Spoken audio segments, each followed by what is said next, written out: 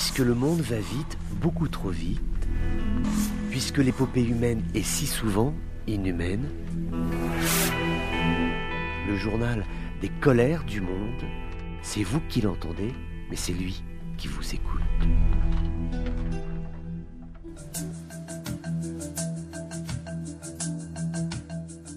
Bonjour à tous, bienvenue dans ces colères du monde. Il s'appelle Hamadi Jebali, son nom est connu puisque c'est l'ancien Premier ministre de la Tunisie.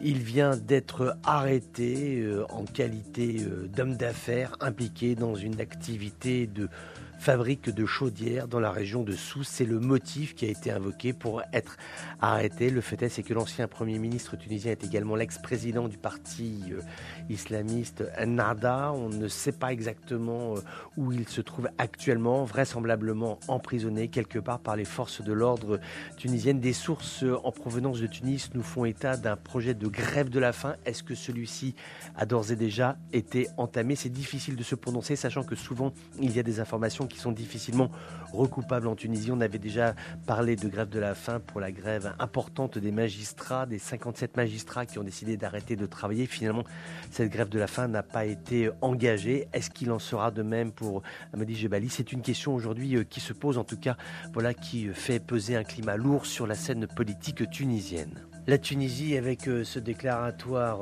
du secrétaire général de l'UGTT, Nourdine Taboubi, qui rejette le programme de réforme proposé par le FMI, enfin proposé, va-t-on dire, hypothéqué par le FMI pour qu'il donne de l'argent à la Tunisie.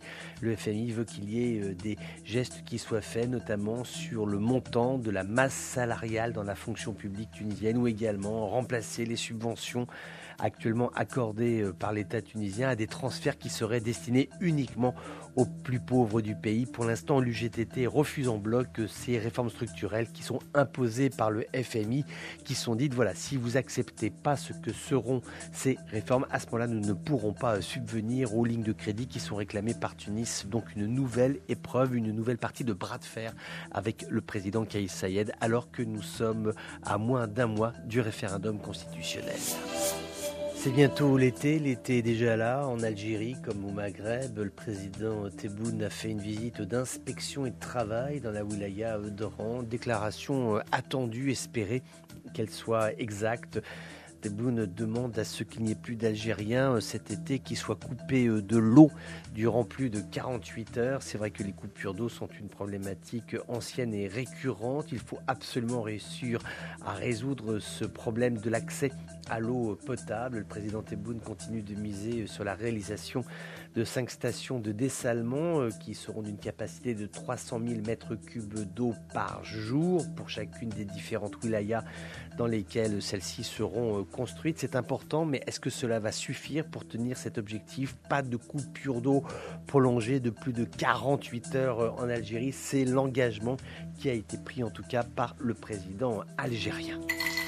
Il est toujours question d'énergie en Mauritanie où le président de la Mauritanie, El Razouani, a rencontré le président de la Banque européenne d'investissement. Des accords de coopération importants ont été signés dans le secteur des énergies renouvelables et de l'hydrogène vert. Ce sont deux secteurs d'importance, l'énergie renouvelable solaire bien évidemment avec ces grands espaces désertiques mauritaniens qui sont inondés de soleil. C'est là l'occasion de fabriquer de l'énergie électrique à bas coût, également l'hydrogène vert qui pourrait aussi faire partie de ce panel de nouvelles énergies qui permettrait à nos nations africaines, entre autres, de procéder au transfert de cette économie fossile et salissante que nous avons vécue durant des années vers une économie verte et plus respectueuse de l'environnement. C'est dans le quartier d'Azawiyat al-Damani à Tripoli que des affrontements ont éclaté. On l'a appris, cela s'est déroulé dans la nuit de mercredi à jeudi. Quartier où il y a eu des affrontements entre deux bandes armées. Pour l'instant, pas de nom concernant les acteurs de ces affrontements, pas de bilan également. On ne sait pas s'il y a eu des tués, des blessés. En tout cas, des tirs d'armes automatiques ont été entendus dans la capitale libyenne. Cela dit, cela rappelle la fragilité de la situation sécuritaire avec d'une part l'Est et l'Ouest qui essayent de maintenir tant bien que mal des canaux de dialogue pour essayer de progresser sur la future constitution libyenne et puis toujours sur le terrain à Tripoli même, des rivalités qui peuvent éclater et se traduire par des affrontements armés entre des milices.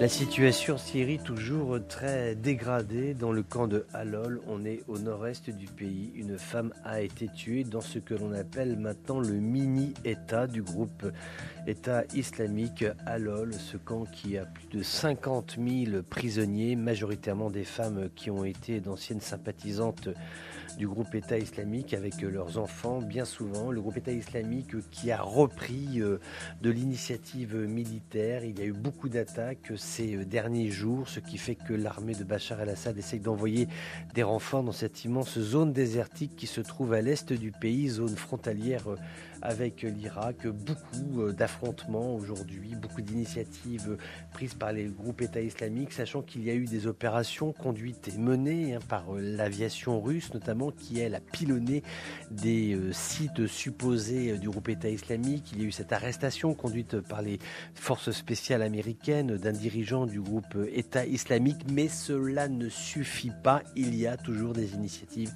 qui sont conduites sur le terrain et qui rappellent toute la dangerosité de cette organisation en Syrie. À chacun ses colères. À chacun ses colères. Colère, colère, colère, colère, colère. À chacun ses colères. Notre destination, c'est l'Iran aujourd'hui, avec le chef de la diplomatie européenne, Joseph Borrell, qui est attendu dans la capitale iranienne pour s'entretenir avec des responsables iraniens, parler du dossier nucléaire qui est toujours bloqué depuis le mois de mars. Les Pasdaran, les gardiens de la Révolution, ont décidé de remplacer le chef du renseignement. C'était initialement Hossein Taeb qui occupait ce poste depuis 12 ans. Il est remplacé par le général Mohammad Kazemi. C'est un poste tout à fait stratégique. Ce remplacement se déroule alors qu'il y a eu beaucoup de meurtres inexpliqués. Il y a une guerre de l'ombre entre d'une part l'Iran et d'autre part Israël et son allié américain. Ces meurtres inexpliqués, c'était en juin. Ali Khamenei, membre de la division aérospatiale des Pasdaran, qui a été tué alors qu'il était en mission dans la province de Markazi. Il y a eu ce colonel également, Ali Esmailzadeh, qui lui travaillait dans les unités des opérations extérieures, qui a été tué juste devant son domicile. Au mois de mai, le colonel Kodai, 50 ans, a été tué lui aussi près de son domicile dans l'est de la capitale iranienne. Il a été abattu par des hommes en armes. Il a été pris à partie par 5 tirs. Et puis on peut se souvenir qu'il y a eu ces derniers jours toutes ces tensions, Israël disant que ses citoyens n'étaient plus en sécurité hors de ses frontières, Israël craignant que les Pasdaran se vengent et pour donc venger ces morts de soldats iraniens, qu'il y ait des décisions prises par les Pasdaran pour s'en prendre à des civils israéliens. Donc voilà le climat tout à fait tendu qui préside à cette modification de l'organigramme des Pasdaran sur ce dossier du renseignement, donc du renseignement d'anticipation, essayer de faire en sorte que les plus hauts gradés de cette organisation ne soient pas soumis aux tirs de forces étrangères, certainement israéliennes ou avec des soutiens occidentaux. Voilà, c'était les colères du monde d'un jour comme les autres, mais qui n'étaient pas tout à fait comme les autres. On se retrouve bientôt pour d'autres colères du monde.